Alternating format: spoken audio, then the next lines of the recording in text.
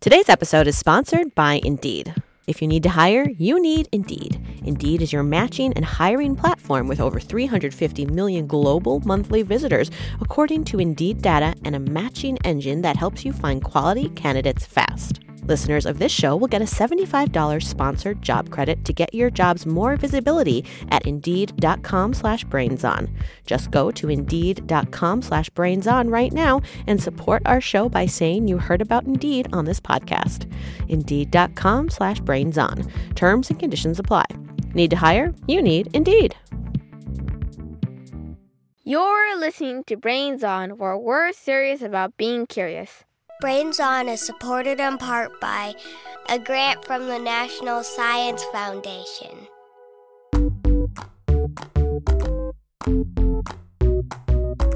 You're listening to Brains On from American Public Media. I'm Molly Bloom, and today we're going to start the new year off with something that we love here at Brains On: mysteries about our universe and questions without easy answers. We're going to revisit a couple big questions from some of our favorite episodes. Have you ever wondered what's beyond the edge of the universe? Or maybe a better question, is there even an edge of the universe? And what does it mean that the universe is expanding?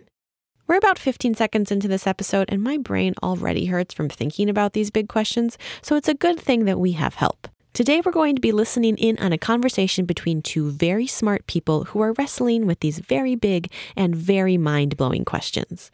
The first is an astrophysicist. Hi, my name is Katie Mack. I am a theoretical astrophysicist, and I study the early universe and dark matter and stuff like that. And the second is Thea Hutchings. Hi, my name is Thea. I'm 9 years old, and I live in Sydney, Australia. Thea wrote what is perhaps our favorite email that has ever been written to Brains On. I don't understand how the universe can be expanding into nothing. Like, what is the nothing that the universe is growing into? Also, before the Big Bang, there was nothing. So what made the bang? Usually explosion is blowing up something, but there was nothing to blow up. How can everything have come from nothing? What is nothing anyway? How can there be no space? I can't understand how to think about the nothing. Too many questions. Thanks, Thea. In our book, too many questions is always a good thing. We arranged a conversation with Thea and Katie, and we are very excited to share it with you. Now we can all stare into the infinite together. Thea started by asking about the expansion of the universe. I don't understand how the universe can be expanding into nothing. Like, what is the nothing that the universe is going into? There's nothing that we see that indicates that there's any edge to the universe. Like, there seems to be just no edge. And if there's no edge, if it really does go on forever, which we don't know, then it could go on forever, and it could be just getting bigger, even though it's already infinite. It could be getting more infinite, sort of. But I mean, and that's a weird idea, but really all we see is that galaxies are moving apart from each other. Distant galaxies are getting farther apart from other distant galaxies, and they're getting farther apart from us. And so all we really can say is that things in the universe are getting farther apart from each other, and we interpret that as like the space in between is expanding. And it really looks like all of space is expanding. I mean, the galaxies themselves are not getting bigger, but the spaces in between them are. And so it's possible that the universe is already infinitely big. There are lots of galaxies in this already infinitely big space, but the galaxies in this big space are getting farther apart from each other. And that's something you can do in an infinitely big space. You can have everything in the infinitely big space getting farther apart from each other, which would be like the infinitely big space getting more infinitely big. And so that's totally possible, and that's consistent with all our observations. It could also be that the universe kind of wraps around itself at some point. So like if you're on the surface of a balloon and the balloon is being blown up on the surface, there's no sort of center of that expansion. Like different points on the surface are just getting farther apart from other points on the surface. It could be something like that, but we don't know at the moment. And if it were like that, then that would be like a really big balloon. Yeah. Because as far as we can tell, we can't see that sort of curving around. To us, the universe doesn't seem to be wrapping around on itself, but that could just be that it's doing it on such a large scale that we can't see it. So, either of those things are possible, and in one case, you don't need any space outside of our universe, and in the other case, you do, but in both cases, all we really see is that things in the universe are getting farther apart.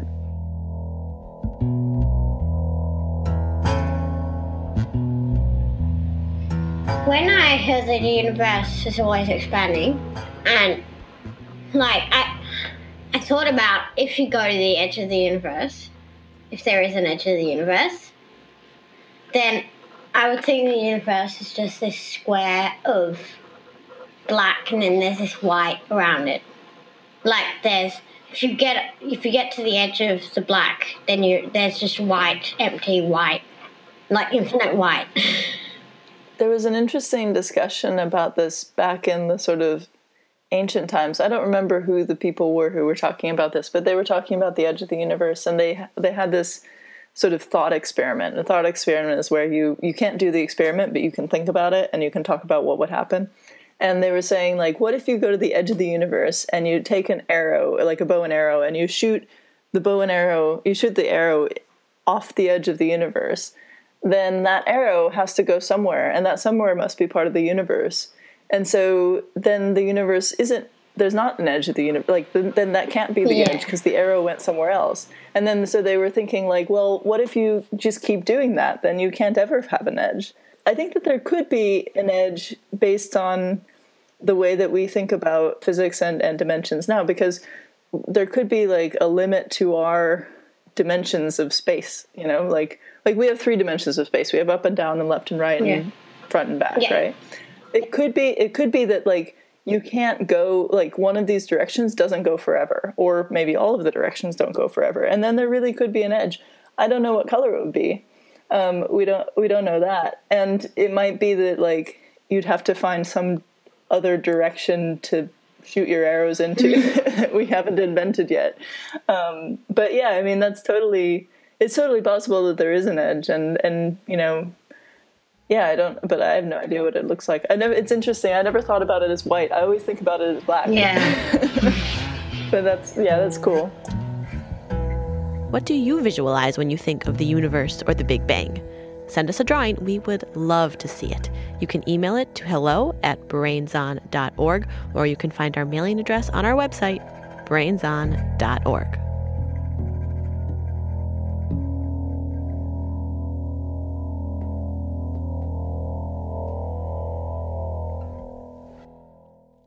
We're going to take a short break from pondering the mysteries of the universe to mull over a more bite-sized one. It's time for the mystery sound.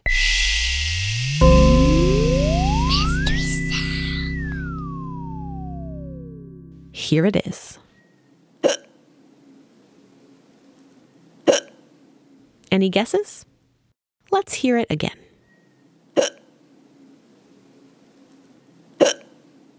We'll be back with the answer and more from Thea's conversation with Katie a little later in the show. But first... you want my full name? My full name's Richard R. Arnold, but I go by Ricky. Well, it depends how long you know me, but and I'm a NASA astronaut. Richard is going to tell us a little bit about what it's like to float in space while we get ready to wrap our heads around another mystery of the universe: gravity. 5, 4, 3, 2, 1, 0, and liftoff. When you are on a rocket and you take that 8.5-minute ride to space, it's constant acceleration, you're just going faster and faster, and then all of a sudden, the main engine cuts off. And you kind of float up out of your seat. Once it stops, you're free float until you decide to turn around and come back home.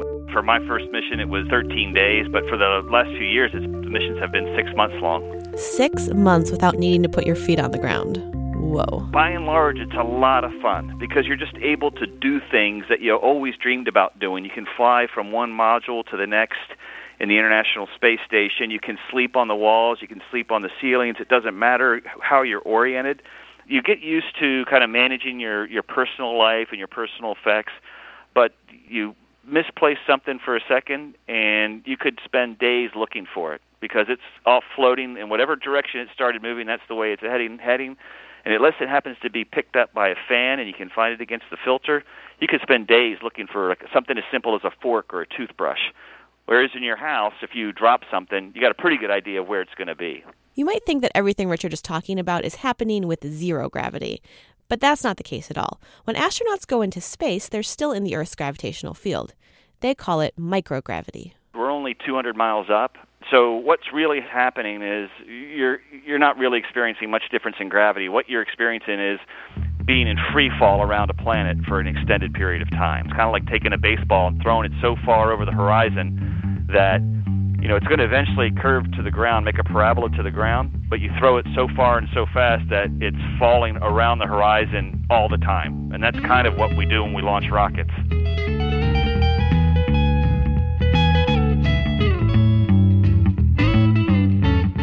We know you're curious about the universe and everything in it, and it's your questions that power this show. If you have one you'd like us to tackle, you can send it to hello@brainson.org. That's what Rowan did when he sent us this question about what happens when you jump. Do you physically get longer when in midair? Are basketball players tall because they jump a lot, or can they jump high because they are tall? We'll have an answer to that question during our moment of at the end of the show. And if you have mystery sounds or drawings you'd like to share with us, you can also send those to hello@brainson.org. If you do, we'll add your name to the Brains Honor Roll and read it in an upcoming episode. You can hear the latest group to be added at the end of the show. Keep listening.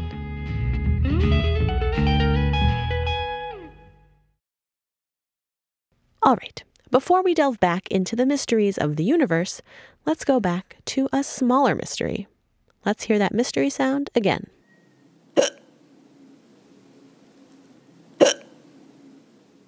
Any guesses? Well, you don't have to hold your breath for the answer. Here it is. My name is Ezra, and that was my mom having the hiccups. And I like it because it's noisy and surprising. That was my mom again hiccuping. Thanks, Ezra. And if you want to find out more about why you get the hiccups and how you can make them go away, check out our Body Bonanza episode. It's all there. Brains on. Now that we have that mystery taken care of, we're all ready to wrap our minds around the Big Bang, right? Here's Thea again.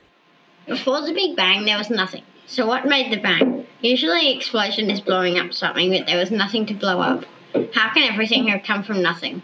People usually imagine the Big Bang as an explosion, and that's how it's usually drawn or animated or whatever. But that's not really very accurate, because an explosion is like a ball of fire happening in a bigger space, and it expands out.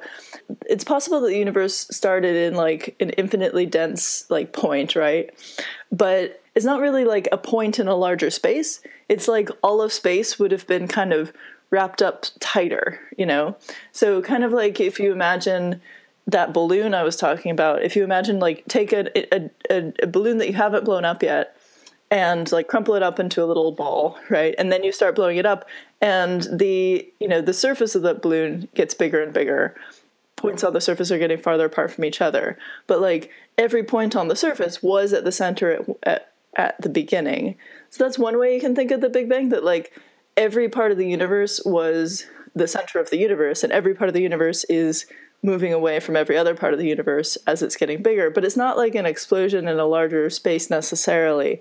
And we don't even know for sure that singularity, that infinitely dense point, happened. What we do know is that there was a time very, very early in the universe where the universe was expanding really, really quickly. And we call that inflation. And that sort of kicked off this expansion of the universe. That was, first it was extremely fast, and then it kind of slowed down. And since then it's been slowing down, except that recently it started speeding up again, which is a whole other topic. There's one more question. What is nothing anyway? How can there be no space? Yeah, so one of the ideas behind this concept of the singularity, the sort of infinitely dense point, one idea behind that is that there was that point that was the beginning of space and the beginning of time. So in physics we talk about space-time, where space and time are kind of wrapped up together, and the way you move through space affects how you move through time, and so it's this kind of weird space-time fabric, right? So there's an idea that at the very beginning, the singularity was the beginning, the origin, the thing that created both space and time. And if that was the case, then outside of that point, or sort of before that point, there wouldn't have been either space or time. So you couldn't really call it before. There's no before, because time hadn't been created yet, And the thing is, like, nobody knows how to do that in terms of like what could create that stuff. This is still an area of research where we try and think about like what could have happened before the Big Bang, if there was a before. Maybe there was a sort of big crunch and then a bang and then a crunch and then a bang, sort of expanding and collapsing. That might be the case. There are these different models where there's a parallel universe and we smash into the parallel universe and that creates the Big Bang, and then the two universes kind of come apart for a while and then they come back together. And in those kinds of situations, there can be spaces in dimensions other than our own dimensions, like directions we can't access. And those spaces might have something in them or might not. But in terms of like nothing, like it's kind of hard because in our concept of our universe, there isn't anything that's like, there's no nothingness, because even empty space, even the vacuum of space has energy in it. We call it the vacuum energy. There's like, little virtual particles being created and destroyed all the time. And so there kind of isn't nothing in our universe. But it might be that there was a time when, the whole universe sort of began, and there could have been, and if the universe had a beginning, like a true beginning where there was nothing before that, then, there was nothing before that. Yeah.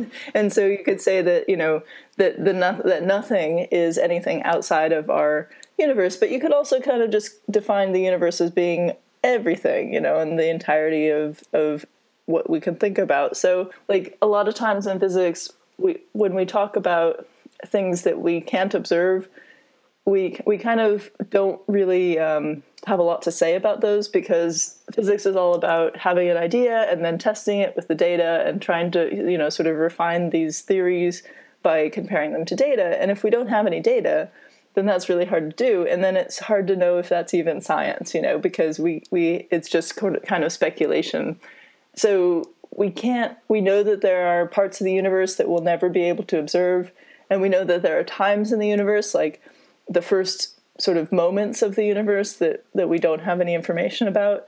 And so it's hard to really do any science about those things. And that's where the sort of nothing would be if there were really nothing. So we kind of avoid that because it's so hard to learn about. Yeah. That's the fun part about theoretical physics, though. It's that I really like the brain hurting part. That's kind of why I do this.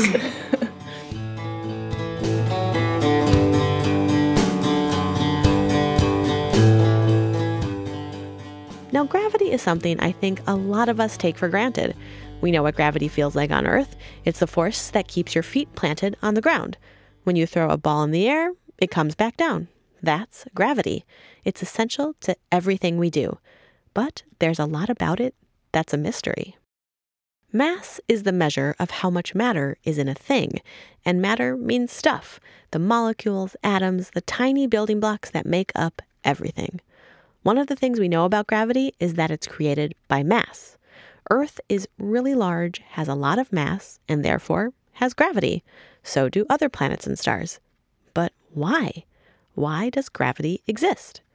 To find out, I called my friend Chris. So my name is Chris Mandillo. I'm an astronomer at the University of Massachusetts in Lowell, Massachusetts. I asked him what seems like a pretty basic question.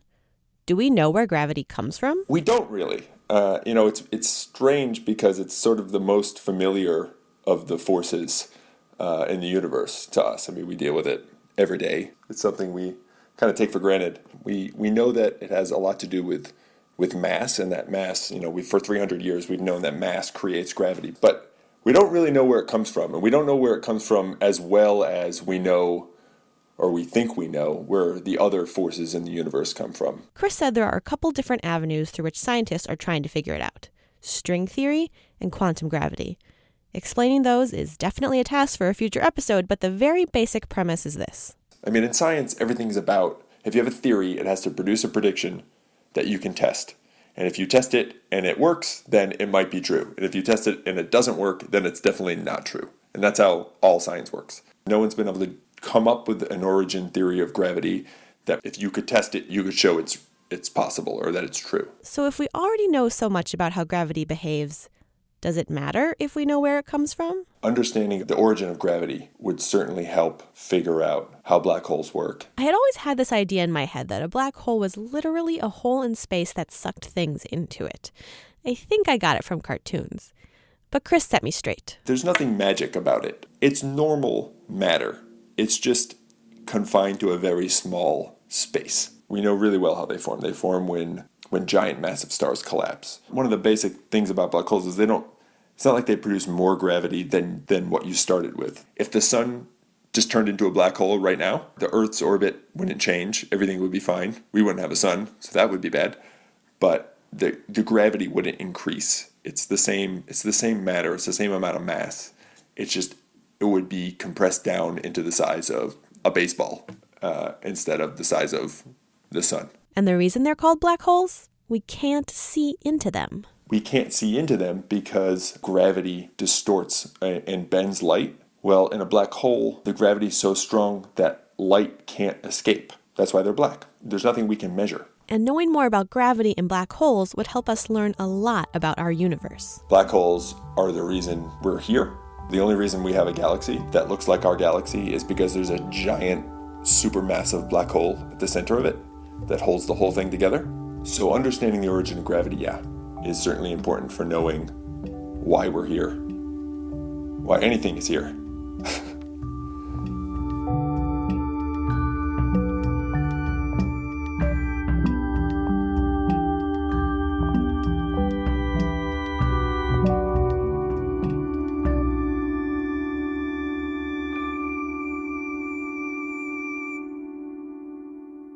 Now, before we go, it's time for our moment of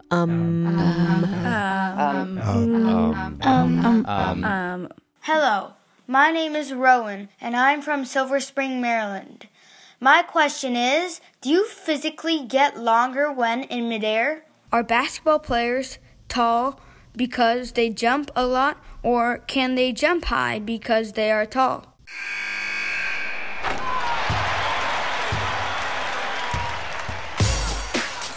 Hello, I'm Dr. Ed Laskowski, and I'm co-director of Mayo Clinic Sports Medicine. The short answer is no, jumping really doesn't make you taller, but practicing jumping can help you to jump higher and also train more explosive power. So it doesn't really increase your height, but it may increase how high you can go. When you jump, you extend your body, so it probably will go to its most extreme length, but the length of the body itself doesn't change with jumping. By doing that movement pattern, you're training the explosive muscles that are used in helping us to jump, and you're getting them better and better and better. So even though your actual height may not change, and that's a lot genetically determined, your muscles will develop more strength and explosive power, so you'll be able to jump higher. So in essence, your opponents may think you're taller, but you're just jumping higher.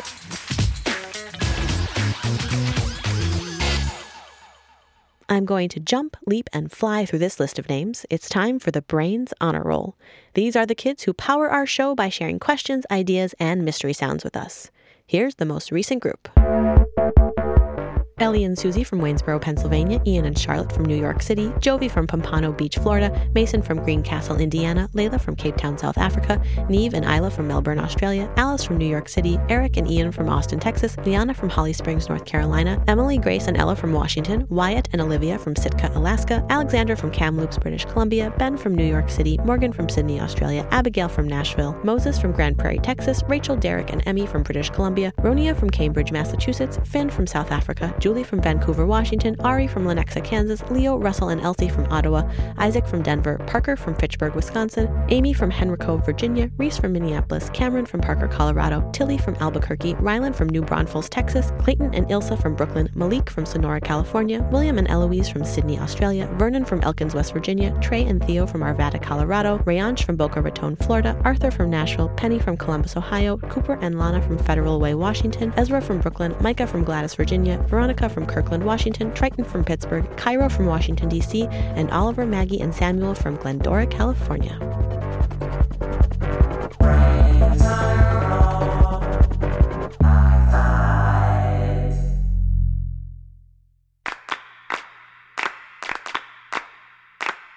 That's it for this episode of Brains On. Brains On is produced by Mark Sanchez, Sandon Totten, and me, Molly Bloom. Brains On is supported in part by a grant from the National Science Foundation. We had production help this week from Lauren D. and Marcus Arswold.